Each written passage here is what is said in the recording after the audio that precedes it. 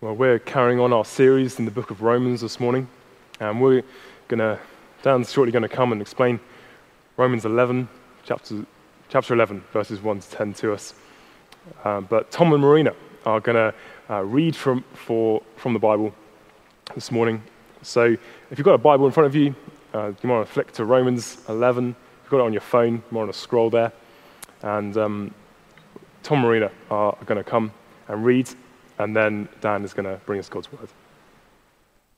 Our reading this morning comes from Paul's letter to the Roman church. It's in chapter 11, verses 1 to 10, and he's speaking about the remnant of Israel. I asked then, did God reject his people? By no means. I'm an Israelite myself, a descendant of Abraham from the tribe of Benjamin.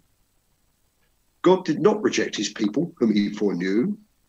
Don't you know that Scripture says in the passage about Elijah how he appealed to God against Israel?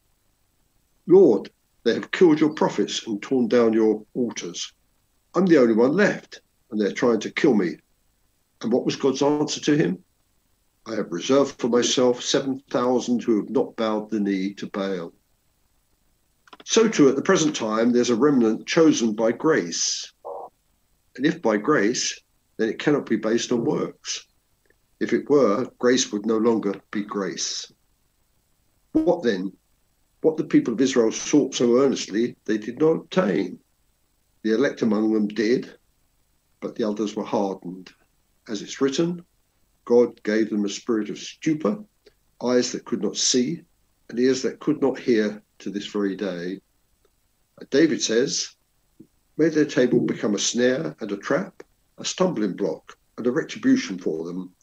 May their eyes be darkened so they cannot see, and their backs be bent forever. May God add his blessing to that reading of his word. Marina. Right, let's pray. Our loving Heavenly Father, we do thank you for this living word of God that we have.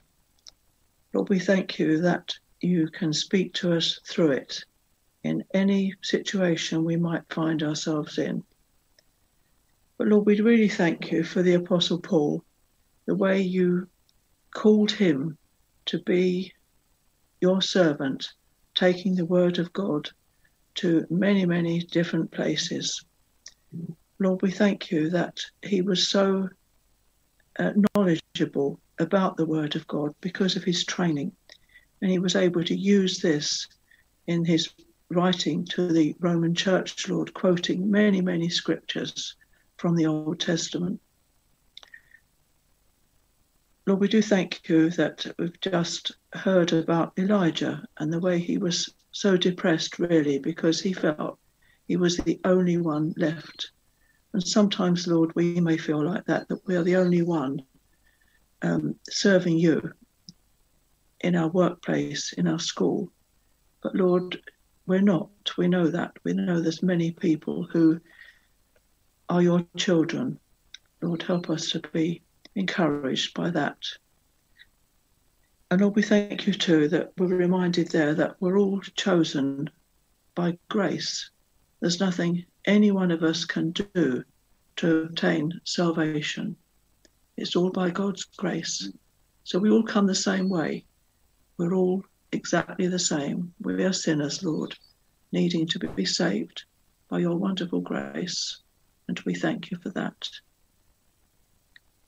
Lord, we are hungry for your word, and we do pray that you would feed us this morning through Dan. We pray that you would really bless him, Lord, as he shares what he has already been studying this week. Lord, I really pray that you would just help him to really be used by your Holy Spirit, Lord, to enable all your children to be fed this morning. Lord, I'm reminded of an old song I used to sing in Sunday school, which is many years ago now. It was make the book live to me, O Lord. Show me yourself within your word. Show me myself and show me my Saviour, and make the book live to me. Lord, that is our prayer today, that you would make your word live today through Dan's teaching us this morning. So Lord, bless him and bless the rest of this service, we pray. In Jesus' name, amen. Amen. Amen. Well, thank you so much, Tom and Marina, for reading that passage and praying for us as we look through it. And do keep your Bibles open in front of you if you have them. It would be great to do that as we look at this passage that we've just had read out. I don't know whether you can remember what crowds are. I certainly find it hard to imagine at times when large groups of people would come together, whether that would be filling a massive stadium like Wembley, or whether that would be being jammed into a southern train heading into London in the morning, or whether that would be listening to some live music, maybe at a music festival over the summer.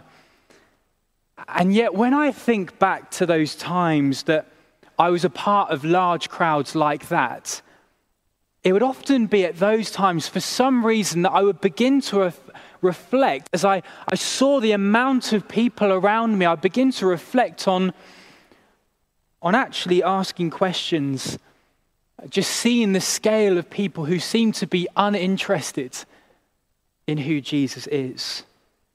The scale of people that just seem to be going about life thinking that Jesus offers nothing of value, thinking that Jesus offers nothing of significance. And then I would begin to ask myself, well, is anyone going to respond? Will anyone want to listen to what the Bible has to offer in the good news that it says? It just seems like more and more people don't want to listen. And when that happens, we might think, do you know what? Well, why even bother? Why even bother talking about something that people have clearly no interest in hearing and will probably just dismiss anyway? And it becomes a lot easier, I guess, when we live in a society and a culture that just so widely rejects the gospel to start believing it's not really worth sharing the gospel at all. And you know, in our passage in Romans, Paul is faced with a similar situation. And in our passage in Romans this morning, Paul's actually going to challenge that. And I believe our passage is going to give us real confidence this morning. Confidence that even in the face of rejection we might see, even in the face of uninterest we see all around us, actually, the truth is God is working. God is working. And what we see all around us isn't the end of the story. And one of the aims, one of the end results, I hope, of this morning as we share and look at this passage is that we as a church family would grow in our confidence and also our enthusiasm for sharing the gospel, the good news of Jesus, with those around us. And as we go through our passage and as we see and we look at that, I've got 3 points that will hopefully guide us through and hopefully help us in understanding the passage. The first point is unexpected. That's from verses 1 to 4.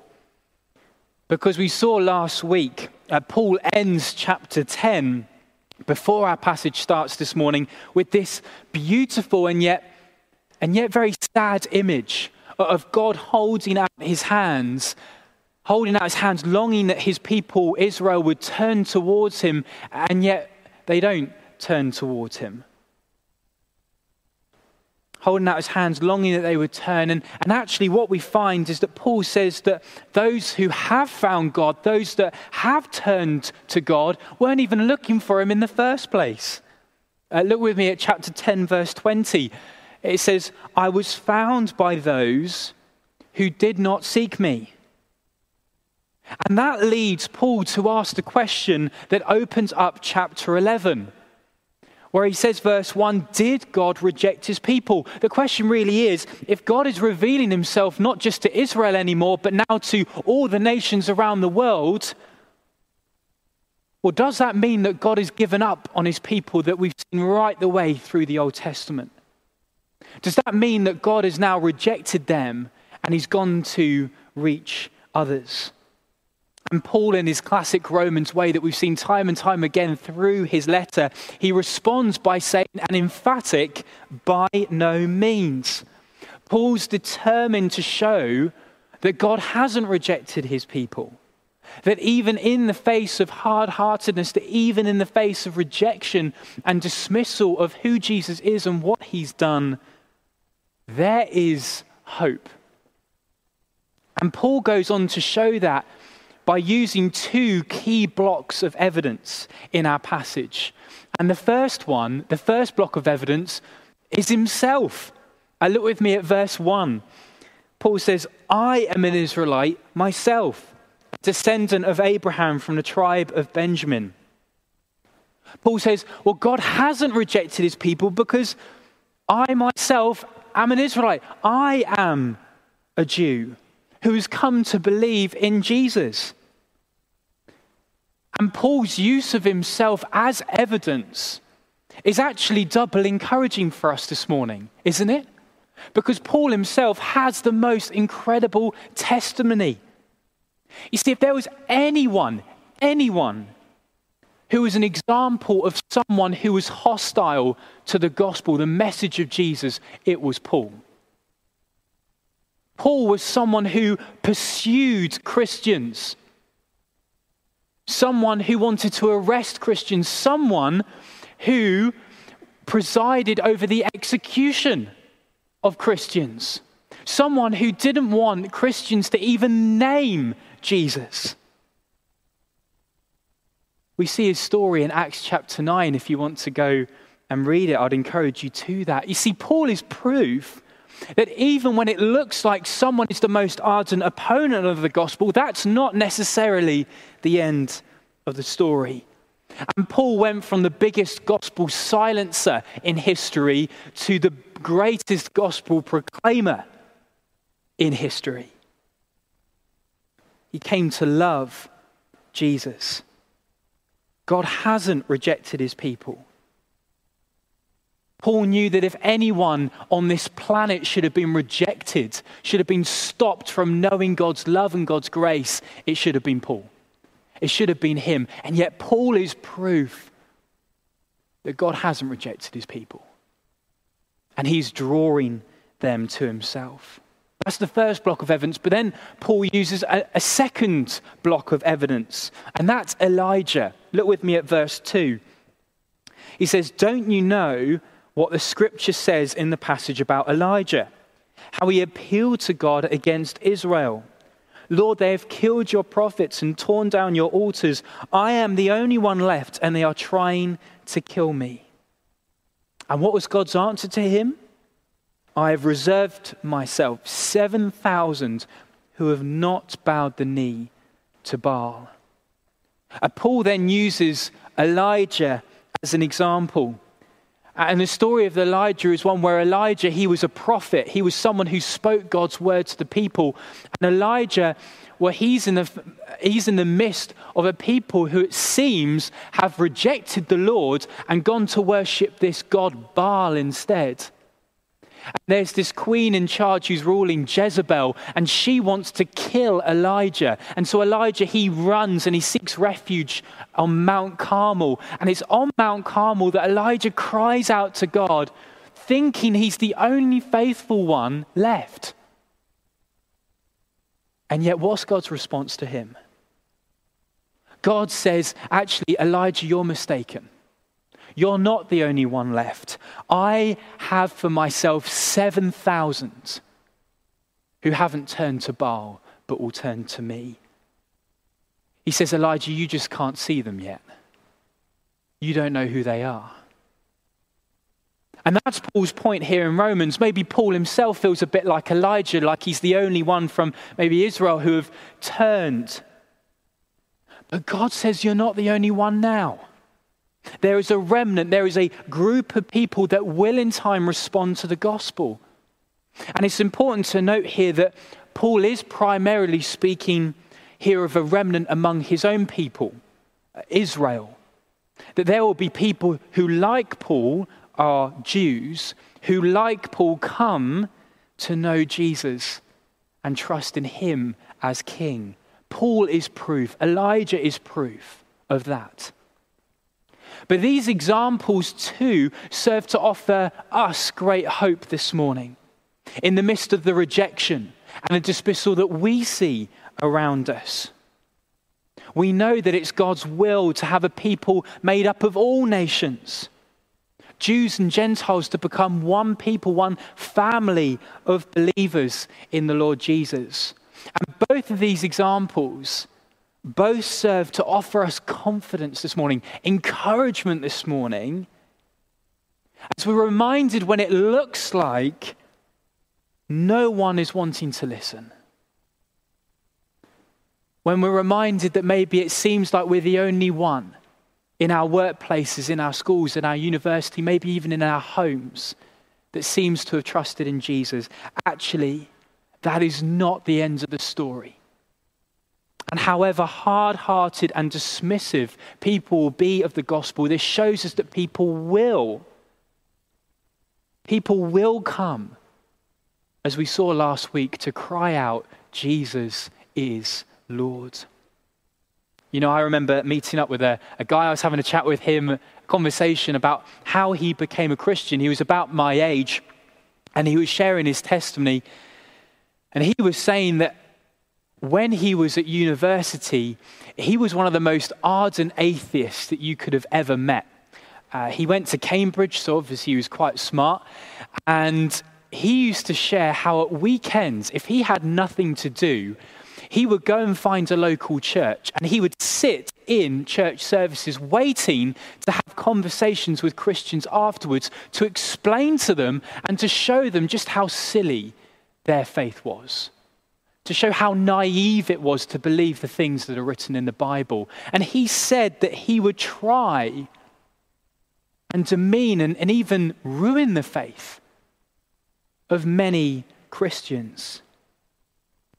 And then he went to one church where they opened up the Bible, and he was surprised at the answers that they gave to his questions. He met people who were on his level intellectually and actually who gave a very logical, very practical explanation of why they believed in Jesus and how actually they were Christians not in spite of the evidence, but were Christians because of the evidence.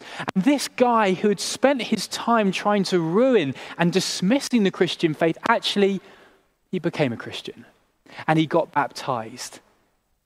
And he went to a church not to argue with people, but to go and listen to God's word. The very thing that he wouldn't have ever imagined doing. So I can imagine if I was at university with him, and we're going to have to imagine pretty hard this morning because of where he went to university. But if I can imagine if I was at university with him and I was thinking about all the people around me that maybe I could begin a conversation with about my faith, people who I could maybe start that with, well, I'd be looking at this guy and I'd be thinking, there is no way this guy is ever going to come to know Jesus. There's no way this guy is going to ever want to even listen or entertain the idea of that. And I'm sure this morning we might call to mind those that we think they would never listen. They would never want to respond. And it's important to note as we say that Paul in Romans has said that not all will respond. Not all will come to believe that Jesus is king. Not all will have that story of Paul or this guy that I met who went to university. Not all will have that story of maybe atheist to believer or Paul from rejecting to believing. Not all will.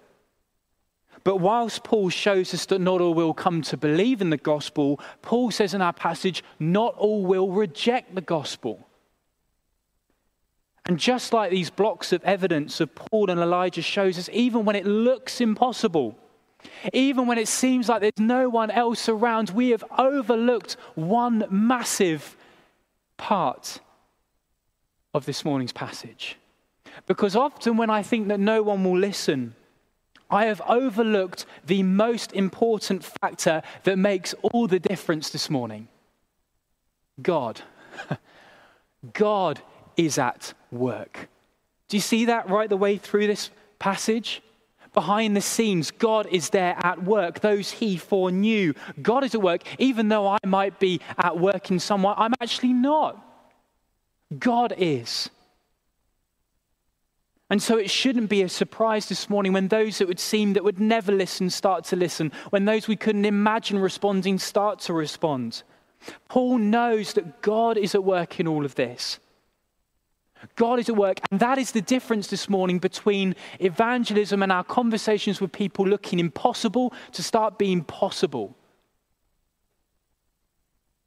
God is at work, working to draw all those he foreknew to himself. That makes all the difference. Paul knows it from his own life, and I'm sure you and me this morning, if we've come to believe in Jesus, we look back at our lives and we see how God was at work in every part of our lives up until that point that we said, Jesus, you're my Savior and Lord. And we saw the way that God used people, and he used the places, and he used things that he brought into our lives so we would get to that point. God's the one at work. And that makes all the difference. Paul knows it from his own life. We see it from Elijah. It's not the end of the story. And that brings us to the second point we've got this morning, which is undeserved, from verses 5 to 6. You see, that's what Paul goes on to explain. Because it's all God's work, it's all grace. Look with me at verse 5. Paul says, so too at this present time there is a remnant chosen by grace. And if by grace, then it cannot be based on works. If it were, grace would no longer be grace. That verse, it actually points us back to something we saw earlier in the last chapter, chapter 10, verse 2. If you look with me, if you flip back, it says, Paul says, for I can testify about them, Israel, that they are zealous for God, but their zeal is not based on knowledge, since they did not know the righteousness of God and sought to establish their own. They did not submit to God's righteousness. The problem that Paul outlines about his own people, Israel, is that whilst they long to know God, whilst they're zealous for God, they tried to make it on their own, in their own effort, according to their own works. And so Paul, in our passage, he emphasizes that those who will respond realizing that they can't do it by themselves, that there's nothing they can do to make them right with God, but there is something God has done in his Son, the Lord Jesus. And that word grace, that undeserved loving kindness of God that we have come to hear time and time again in this series of Romans. You know, we might think by chapter 11 in Romans, Paul might have started talking about something different, but he hasn't. Because whilst grace seems like a really lovely idea that should seem very easy for us to accept, actually, we can find grace a really hard battle to believe and to accept. Paul showed that Israel, who were super religious, found grace an alien concept, a concept that not just they found hard, but they didn't want to accept. They wanted to make it on their own. And grace can be especially hard for us today to accept. You know, especially in a Western society where we're told that, well, we can do anything if we just work and try hard enough. And yet grace says to us, we can do nothing. There's nothing we can do. There's nothing that can make us right with God ourselves. But in fact, God has done everything. We're made to pay for everything in our culture, aren't we? If we want something, we have to buy it. And yet grace says we receive it as a gift, free of charge. And the price has been paid by someone else, the Lord Jesus, that we've remembered in our time this morning. We're constantly made, aren't we, to list our achievements, to show why we're worthy of things, whether that be at school or whether we're writing out CVs for jobs, to show why we are the best and the most worthy candidate for something. And yet grace says to us, there's nothing that makes us better or more worthy of God's love. And the only achievement that God cares about is nothing that we have, but what Jesus has done on the cross. That is the only achievement that God sees as worthy. We live in an individualistic culture, don't we, that puts ourselves at the center of the universe. And grace says to us, we are not at the center of the universe. Jesus is at the center of it. And everything else revolves around him. And yet he, the King, loves us, loves you this morning. Even though grace is lovely, we can find it a battle to accept. And for many Christians, this is an ongoing battle for many. This battle to receive God's forgiveness and love as a gift by grace.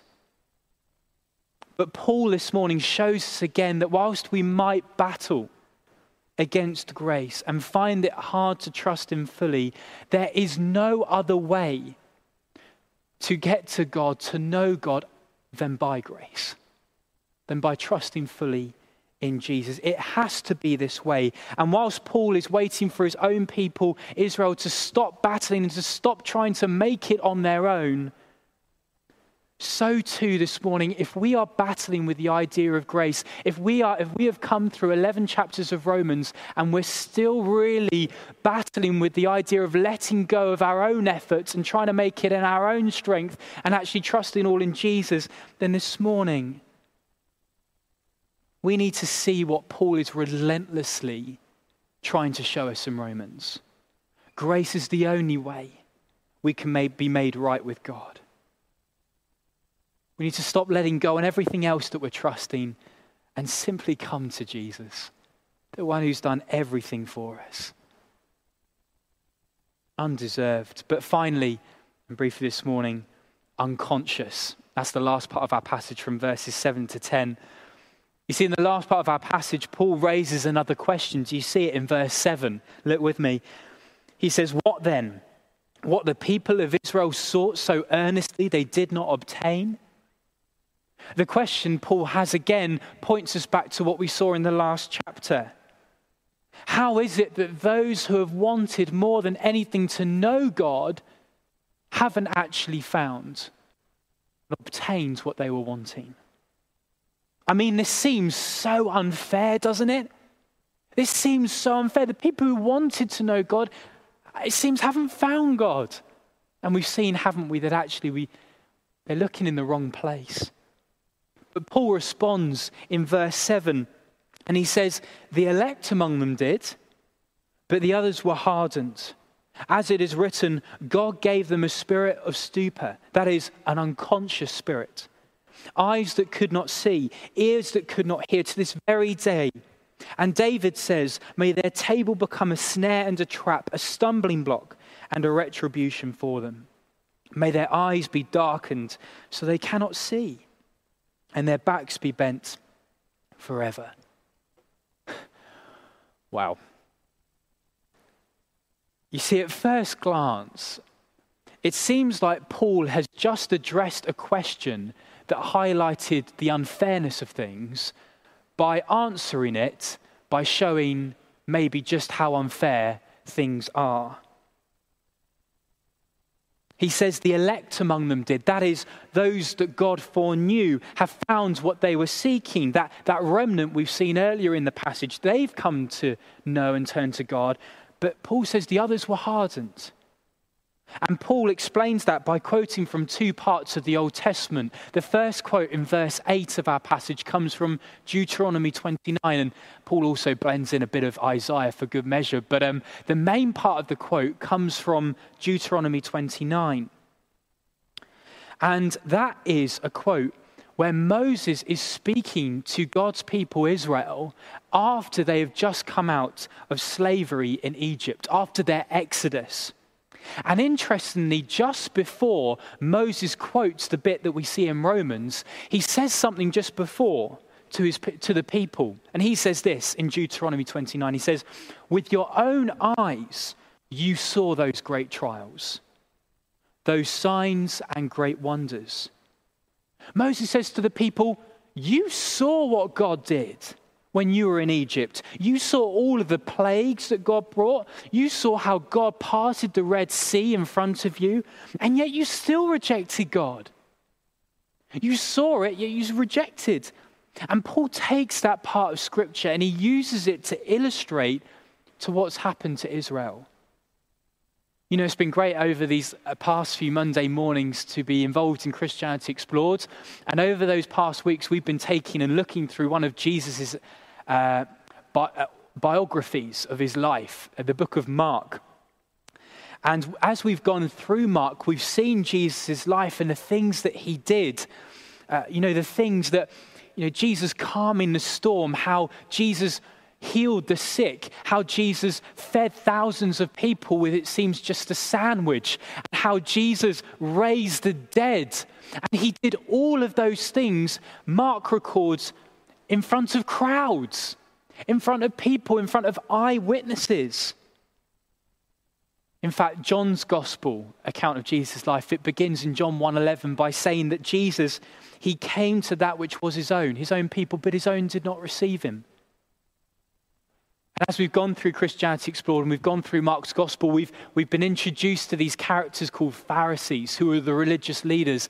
And they saw with their own eyes some of the miraculous things that Jesus did. And yet instead of believing in Jesus, which you would expect the logical direction of that to be, we see that they plot Jesus' death instead. They reject Jesus. And that's what the quote from verse 9 and 10 in our Romans passage from Psalm 69 shows too. That psalm is one where King David, who is God's anointed king, is on the run from his enemies. And that part of the psalm, it outlines the judgment that comes in rejecting God's anointed king. And this helps us see what we've been seeing actually right the way through Romans, maybe in these last couple of chapters especially, this theme of God hardening hearts. And that seems on the surface, doesn't it? It just seems so unfair. Why would God do that? But these quotes from the Old Testament that Paul writes here show us that people have been given opportunities with their own eyes to see God's King, Jesus, when he came. They saw with their own eyes what Jesus did, who Jesus was, and yet God's hardening of their hearts is simply an extension of their already hard heart. We saw earlier in Romans, didn't we? Paul, he talked about God hardening Pharaoh's heart, again, taken from the Exodus story. And yet when we look at that story, actually before we see God hardens Pharaoh's hearts, Pharaoh hardens his own heart.